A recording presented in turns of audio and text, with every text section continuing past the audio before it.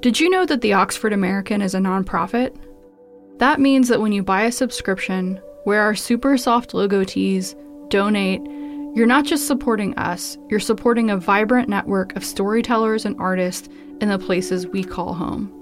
And every little bit helps.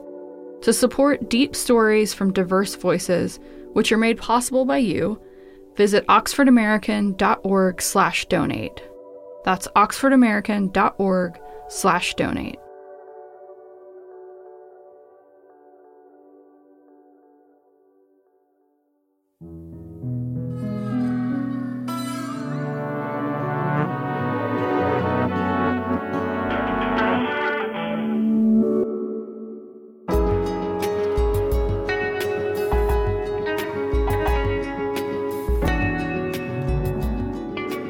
Welcome to Point South. I'm your host, Sarah A. Lewis of the Oxford American. Today, we joined folk band Birds of Chicago for a live performance from the 30A Songwriters Festival. But first, a segment from Katoya Ellis Fleming. Katoya served as a Jeff Baskin Editorial Fellow for the OA and is currently an assistant professor of publishing arts at the University of North Carolina, Wilmington, where she serves as editor at Lookout Books. In this piece, she explores the Wilmington Massacre of 1898, which is often called the only successful coup d'etat to take place on American soil. In interviews with experts, Katoya troubles this assessment and examines the effects the massacre still has on Wilmington today. Here she is. There's a tight little opening to get into this gate here at Pine Forest Cemetery. You know, there's something particularly haunting about cemeteries anyway, but something about this one, knowing the reason that we are here, that feels a little more sad than normal. Arrive at your destination. Thanks, Siri. And actually, I think I am just gonna pull up right here because there's a directory there.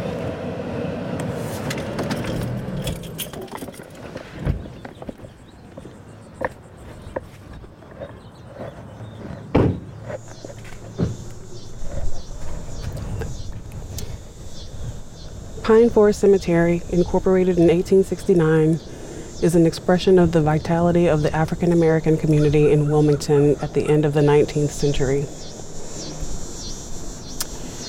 And as we know, it is also the place where countless African Americans fled and hid during the massacre on November 10th, 1898. It seems like they would have had to hide here knowing they wouldn't be looked for here. Or hoping that they wouldn't be looked for here. On the morning of November 10th, 1898, in what had been until that day the most progressive city in the American South, a fire broke out at the offices of the Daily Record, Wilmington, North Carolina's preeminent black newspaper. As it raged, hundreds gathered to watch it burn, while nearby, others denied passage to a crew of black firefighters. When only the blackened shell of the building was left standing, heavily armed white men posed for photographs with its charred remains. And then, satisfied, they moved on, hunting and terrorizing Wilmington's black citizens. Untold numbers of the town's black residents fled the Brooklyn neighborhood and hid here, in the woods at Pine Forest Cemetery, fearing for their lives. Others swam across the Cape Fear River in search of safety. Some were forced onto trains and banished from town. And many, estimates range from dozens to as many as 300, maybe more, were murdered in broad daylight, gunned down in the streets by members of white supremacist groups who wanted to take over the city's fusionist government. And they did, in what's often called the only successful coup d'etat to take place on American soil. In years since, The incident has been rebranded as the Wilmington Race Riots. But this was no riot. It was a massacre, months in the making, and predicated on a lie. Prior to moving to Wilmington, I'd never heard of the violence that took place in the city in 1898. And though I was saddened by the discovery, I wish I could say that I was shocked. The fact is, this story is one of many throughout the country, hidden from history, silently impacting our day-to-day lives from the inside out. Wilmington is my home now. Its history, mine. And yes, I want to unearth it so that I can understand this place. But also, this is American history, our collective story of a past that is prologue. In this episode, I'll sit down with Duke University professor Dr. William Sandy Darity Jr., New York Times contributing writer John Jeremiah Sullivan, documentarian Christopher Everett, and my colleague in the creative writing department at University of North Carolina, Wilmington, Philip Gerard, author of Cape Fear Rising. Here's Philip. As I looked into the thing, it clearly was about race. It was clearly about a writer, Alex Manly, and the suppression of his right to publish, an editorial. And then the truly chilling part of it hit me as I got deeper into the research was that this was a coup. This was not just, all those things that happened in the South were terrifying. All of the racial massacres and lynchings. More terrifying still was, on top of the massacre, was that they actually overthrew the government, a legally elected government in America, and nobody did anything about it. So not only does that make it different from all those other things, but it means that becomes the founding story of the city where I live, Wilmington. It isn't just one more thing that happened. It is the founding story. It is the way the government was laid out. It's the way the culture was laid out. It's the way the real estate ended up being parceled out. It's the way the money and the business interest ended up being parceled out. And all that is still in place today. Today, Wilmington is the 8th largest city in North Carolina. It's a coastal town with beautiful beaches and a picturesque river walk, which people may recognize as a backdrop from popular movies and shows like Dawson's Creek and One Tree Hill. It's also, according to the most recent census data, a city with nearly 125,000 residents and a Black population of just over 18%. I've met some wonderful people here, but making it my home has not been without its challenges. It's not uncommon to find myself as the only person of color in any given establishment, and it took time to find a salon that knows what to do with hair like mine. For sure, these are not problems that are unique to Wilmington. What stings, though, is when one learns that this place was previously a haven for the Black middle class, and one wonders, had it been allowed to thrive, what that place might look like today. In the generation and a half from the Civil War to 1898, the most American miracle in the world happened. And I don't think it's sufficiently talked about. You had 4 million people who left a condition of slavery where they literally didn't own the clothes on their back. And within 30 years, they had created a middle class with political power. They had educated their children. They had educated themselves. These were people who, by law, on pain of death, were not allowed to learn to read and write for 300 years. And then, of course, there was a systematic undoing of it in the 1890s, and then it continued on through the rise of the Klan into the 20s and the Jim Crow era, and then finally ended on the streets of Birmingham and the halls of Congress with the Voting Rights Act. During Reconstruction and the years leading up to the coup, Wilmington was the largest city in North Carolina, a thriving port town with a majority Black population and a robust and growing middle class. Black people served as elected officials and worked in civil service. They were policemen and doctors and lawyers. And if you're thinking that sounds unusual for a city in the American South right after the Civil War, you're right. Wilmington was an anomaly, a picture, historians say, of what the New South could have become. There was this gigantic, wonderful kind of renaissance.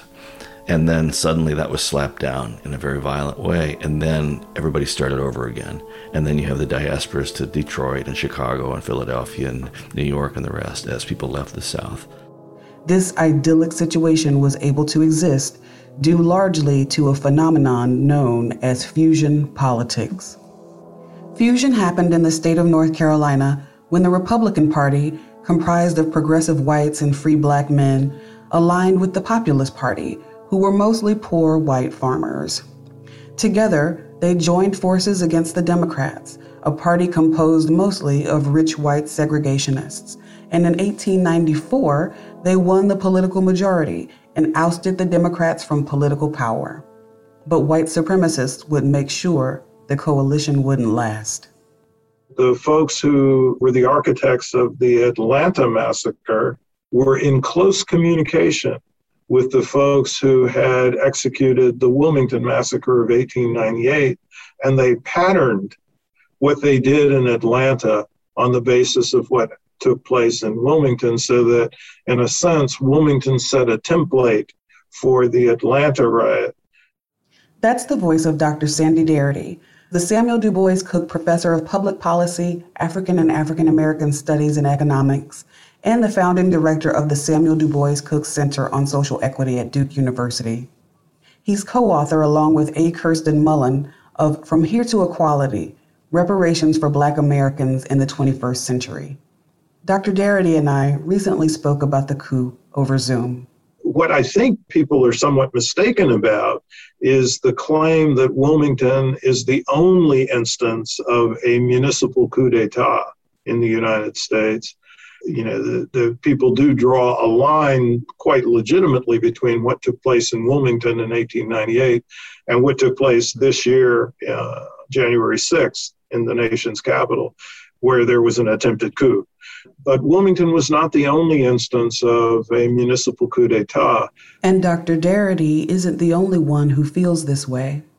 I've started to think that the thing people most often say about 1898, that it's the only successful coup d'etat in American history, is really the wrongest thing you can say about it, because it's such a product of and kind of culmination of a series of coups d'etat that began right after the Civil War and continue beyond Wilmington. John Jeremiah Sullivan is an author, a New York Times contributing writer, and co-founder of the Third Person Project, a nonprofit documentary research group that he runs with other historians and scholars from the Wilmington area. Among the group's initiatives is the Daily Record Project, in which students from local schools use digital media to uncover, restore, and preserve copies of the record, most of which were destroyed during the massacre. Look at Louisiana, look at South Carolina. As soon as the war is over, you have this toolkit. The white supremacists have a certain set of tools they use to overthrow newly elected black and white Republican politicians, to get rid of them. They do things like manipulate the law in a way that they have to replace the person, and then a white supremacist Democrat is, inserted in that seat. And violence, even massacres, sometimes only 4 or 5 people, but just enough to let them know you shouldn't get in the way of what we're doing here. And what they were doing was overthrowing democratically elected governments by means of violence, voter suppression, or really voter elimination in some cases, and political machinations. It's hard to ignore the parallels between the Capitol insurrection on January 6th and the Wilmington coup, both of which were precipitated by the systemic spread of misinformation, campaigns that, in the minds of the aggressors, justified the violence. Both events resulted from lawful elections, the legitimacy of which were called into question by duplicitous actors who began underhanded crusades to agitate their supporters. In both instances, these campaigns were based on lies that painted the victims as being responsible for the attacks. As we continue to recover from the disturbing images from January 6th and grapple with what that event says about the current state of our nation, it's hard to say it could have been worse, but it could have. And if you're wondering what could be worse than insurrectionists trying to overthrow the government, think of it this way. What if they had succeeded? In 1898, they did. The question is, how did they get away with it? And how do we stop it from happening again? Before we get into the how, it's important to understand the who. First, there's Alexander Manly, the prominent, successful, and outspoken Black man who was the publisher of the local Black newspaper and a leader in Wilmington's Republican Party. His paper, the Daily Record, championed itself as the only Negro daily in the world and covered national, state, and local news of import to the Black community. Manly used his paper to empower Wilmington's Black residents, and he often used his influence to encourage them to vote. Destroying it would send a message both to Manly and to the city's Black residents. And destroyed it was. Let's talk about who was responsible for that destruction. While the Red Shirts, a group of armed vigilantes emboldened by the Democratic Party, were responsible for the violence on the ground, some of the state's most powerful white supremacist Democrats orchestrated the plot for the coup, which was months in the making. Among them were Charles Aycock, a U.S. district attorney who would be elected governor in 1901 and pride himself on having solved the Negro problem in North Carolina.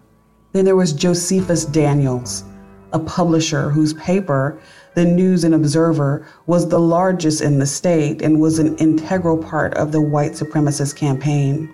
A statue erected in his honor was recently removed from Raleigh's Nash Square in the wake of the protests following the murder of George Floyd. And then there's the former congressman and Confederate soldier who masterminded the plan and led the mob on November 10th as they marched to the Daily Record to burn it to the ground. Alfred Moore Waddell. Here's Philip Gerard with more. And of course you have Alfred Moore Waddell, who had been a congressman. In fact, he was charming and funny and witty and erudite, and actually came out in favor of letting educated Black men vote before the Civil War. It was against secession. As far as I can tell, by the time of 1898, he was more or less of a local joke. And in fact, he left the army under a cloud of cowardice. And so I saw him as a guy looking for the main chance to redeem his reputation. He's the guy nobody sort of wanted in charge. They thought they could use him because, he, among other things, he was a very good orator. He was the speaker. He was the guy that was going to get up on the podium and rile up the crowd. And boy, he could do that. Sound familiar? But let's get back to Alexander Manly.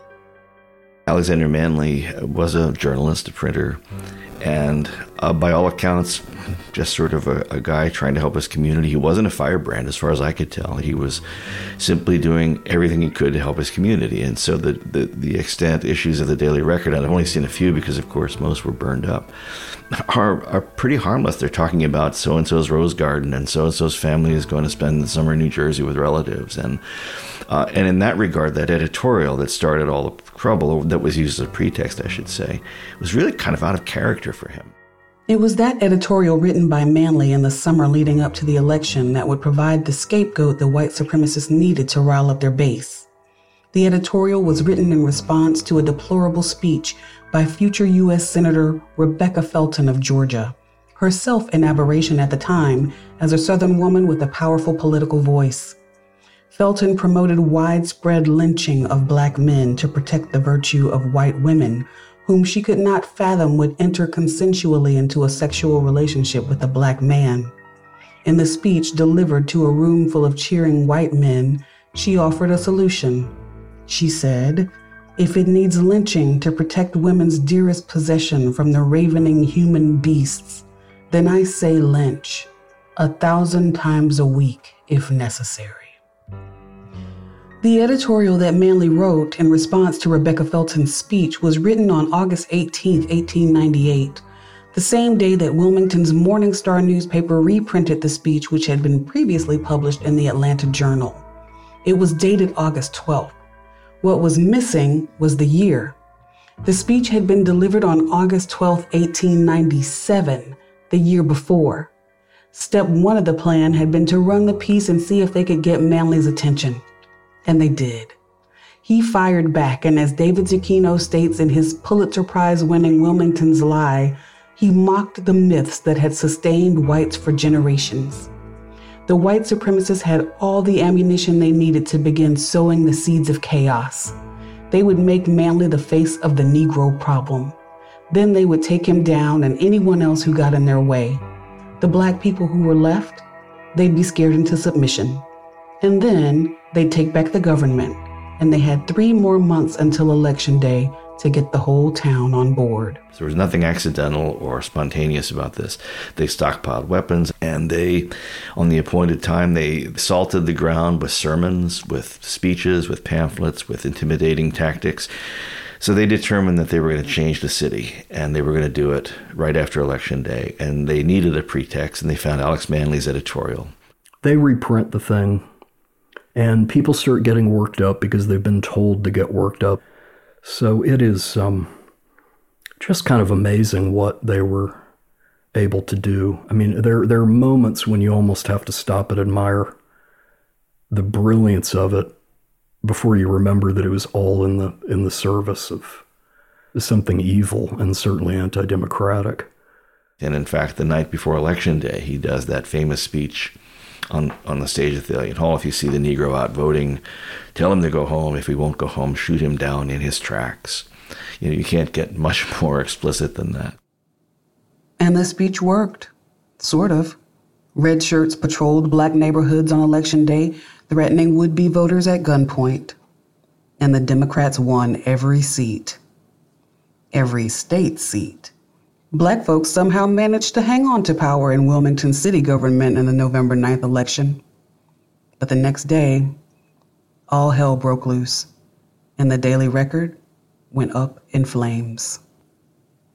But this was no spur-of-the-moment thing, no. Like I said, Waddell and his crew had been planning this for months. So let's back up a bit. Though the stories in Manly's paper often kept it light, he, just like dedicated journalists now, was not afraid when the situation called for it to speak truth to power. And that's just what the conspirators were counting on. This was a calculated plan and an intentional misuse of the media that was timed with an eerie perfection. When black people retained power in the election, it was just further proof that Alex Manly had to be stopped. He wasn't at the Record when it burned. The rioters weren't able to find him, though not for lack of trying. He managed to escape Wilmington with his life, if not much else. Others were not so lucky. Gunfire rang out everywhere as unarmed black men raced for their lives. The red shirts and the Wilmington Light Infantry and other militia groups, armed with rifles and a Gatling gun, laid siege to black neighborhoods. And in the aftermath of the violence, when the duly elected government officials had been forcibly removed from office and newly unelected representatives installed in their place, Alfred Moore Waddell was there, poised and ready to assume his position as mayor of Wilmington. After the massacre, thousands of the black citizens who were left fled, and in 1900, the North Carolina legislature saw to it that going forward, blacks would be denied the right to vote with the enactment of the Grandfather Clause. Thus began the stronghold of Jim Crow in Wilmington, the impacts of which can still be felt today. Here's Dr. Darity.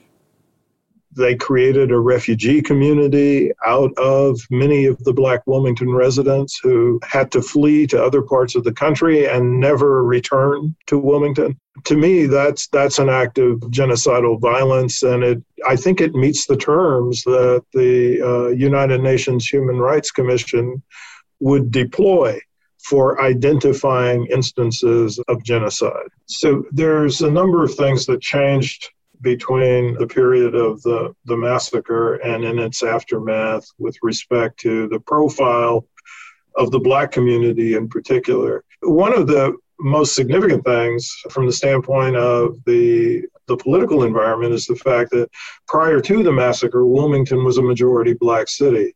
And then after the massacre, it was not any longer.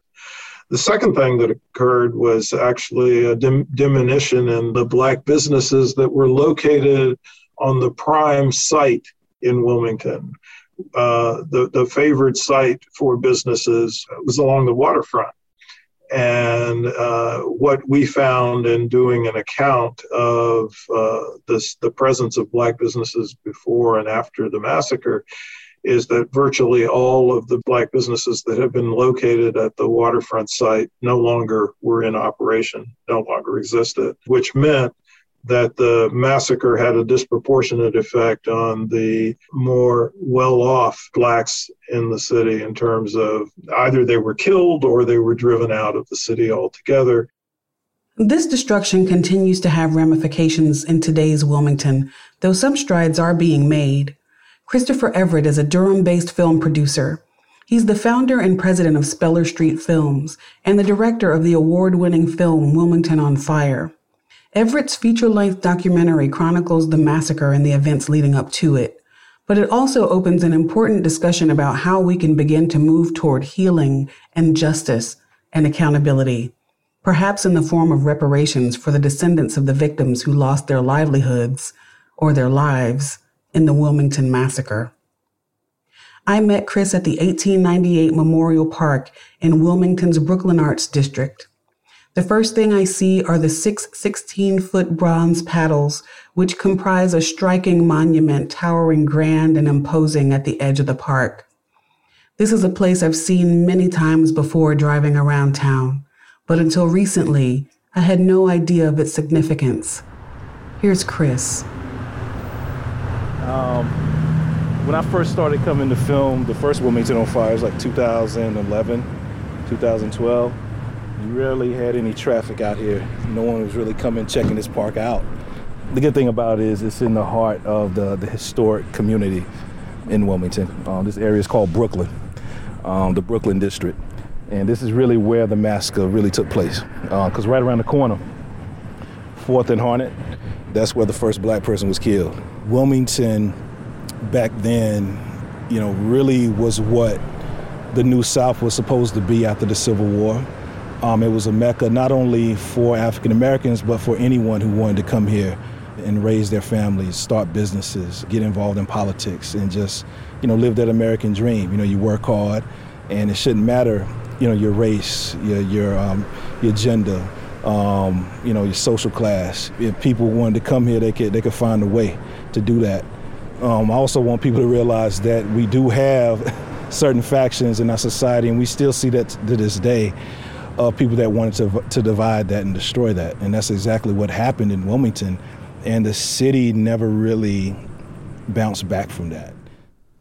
Everett is currently working on a follow-up to his film, Wilmington on Fire Chapter 2, a sequel that explores the contemporary impacts of 1898 and the ways in which the city is making active strides toward recovery.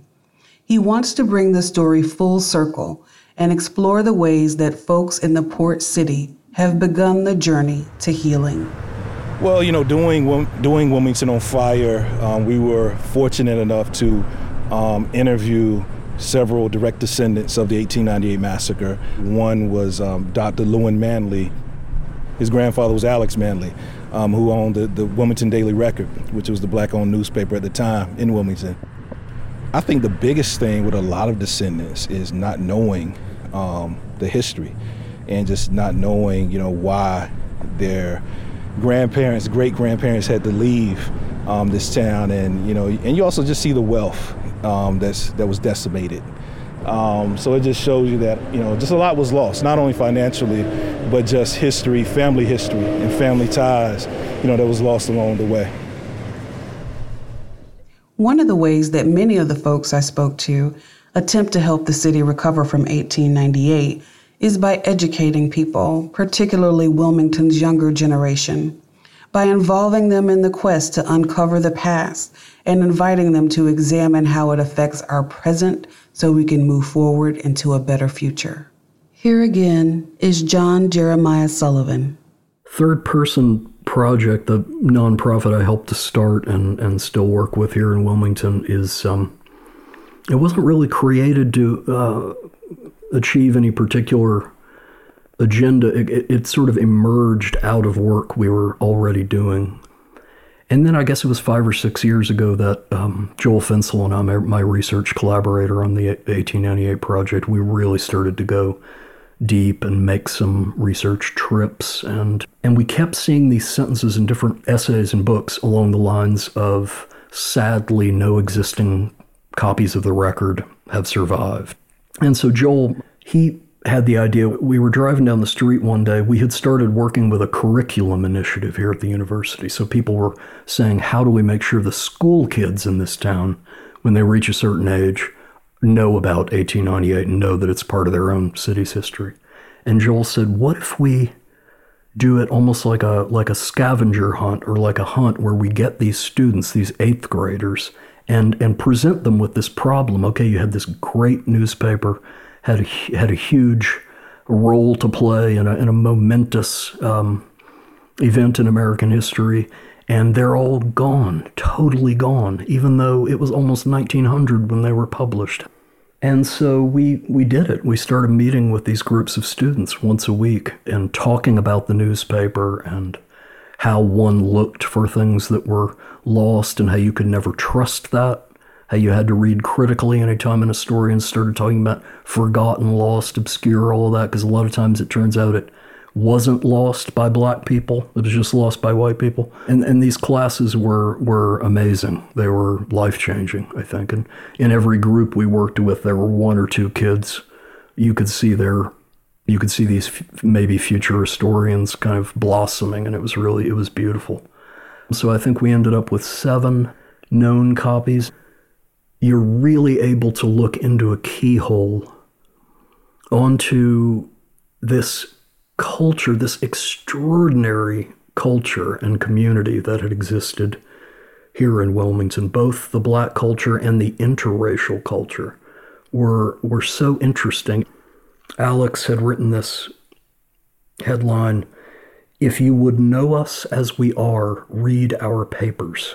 And that kind of became our motto, rallying cry as we went along, and a description of what was happening, that through these newspapers we were able to get as close as you can possibly come to the black world of Wilmington before 1898, before it was decimated.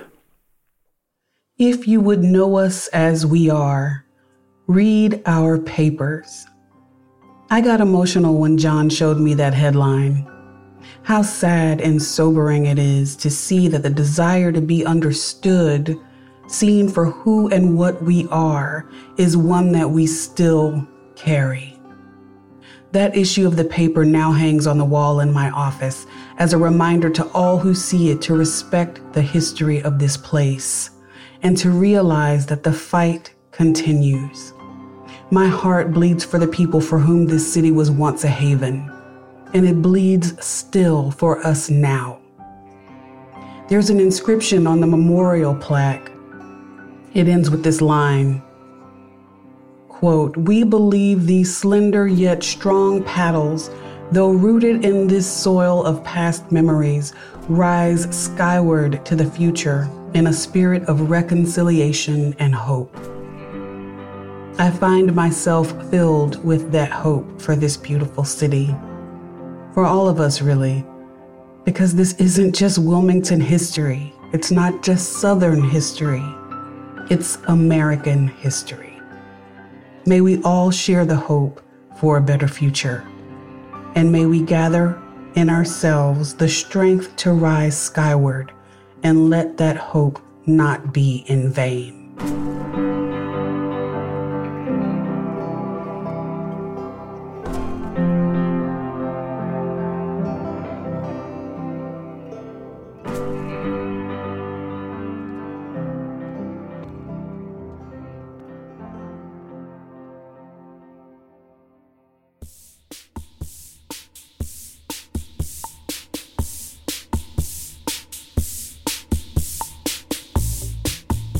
Y'all asked and we listened.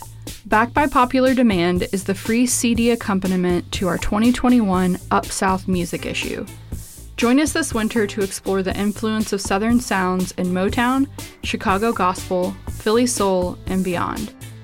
You can order the music issue today at oxfordamericangoods.org and use the code PODCAST for 15% off your purchase. That's oxfordamericangoods.org, promo code PODCAST.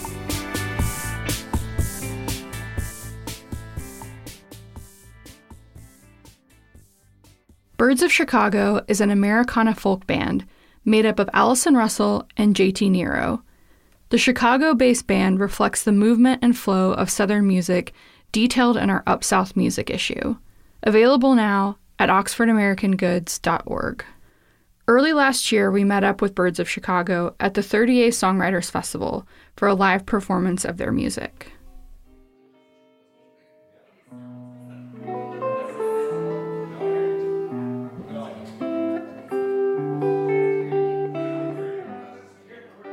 This is a really new one. Yeah, we thought we'd do a really new one. Yeah, That's actually, we've never played this for other people before, per se. So, yes, world premiere. All right, it's called Red Skies.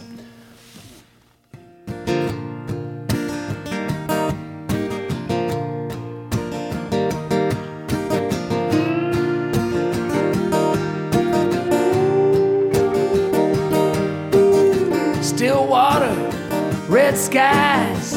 Ask me no questions and I tell you no lies. Every now and then I tell a lie to myself. Do it for my kid, I do it for my health. If I didn't do it, I'd have to see it. If I really saw it, I couldn't love it. If I couldn't love it, I'd have to curse it. That gets back to which one's worse, I don't know. Down to the fishes in the sizzling sea, to the leaves on the trees in the burning valley. Never steady rock till you rock steady. Breathe in a comrade, breathe.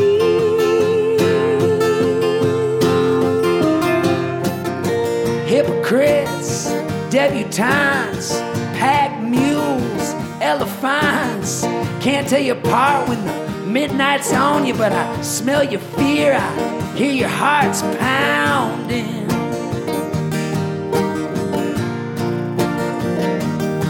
I built a house of illusion in a field of dreams. Then I found out things are just as they seem. I built a house of illusion in a field of dreams. Then I found out things are just as they seem. I mean, a drowned rose is a drowned rose. A cold stone is a cold stone. That bird on a wire, his word is bond. Yes, my child, you are here all alone. Down to the fishes in the sizzling sea, to the leaves on the trees in the burning valley. You never steady rock till you rock steady.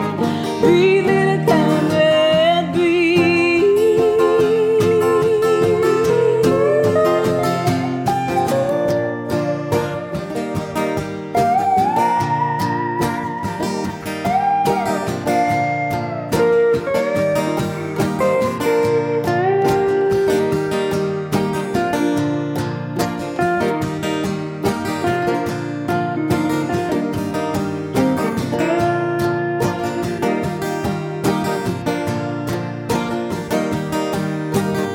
My brother had a dream that the golden toe told him to take the fourth low road, but he couldn't see the sign for the morning mist, so he walked into a field of nothingness, and now he can't tell his nights from his days, and you can't do nothing about that, okay. Can't tell his nights from his livelong days, and you can't do nothing about that, okay, okay. Down to the fishes in the sizzling sea, to the leaves on the trees in the burning valley. You never steady rock till you rock steady. Breathe in a comrade, breathe.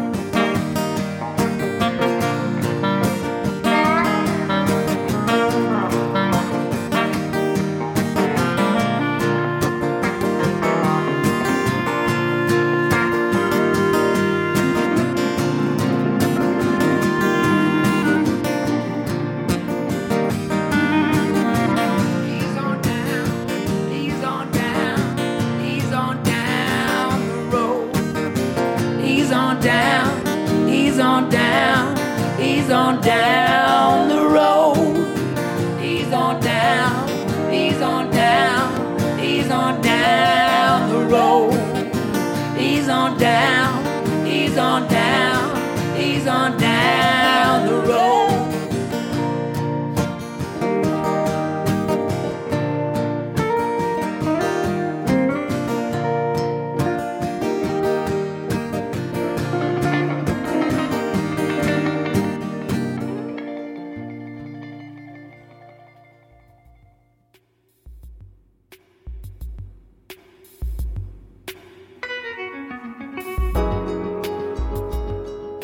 Thank you to the National Endowment for the Humanities and the African American History Commission for making this episode possible.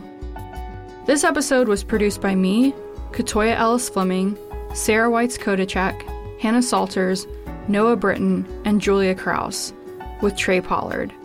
Audio mixing by Curtis Fye and post-production and score by Spacebomb. Special thanks to William Sandy Darity, Christopher Everett, Philip Gerard, and John Jeremiah Sullivan, and to David Zucchino and Lorraine Umfleet, whose respective books Wilmington's Lie and A Day of Blood were instrumental to our research.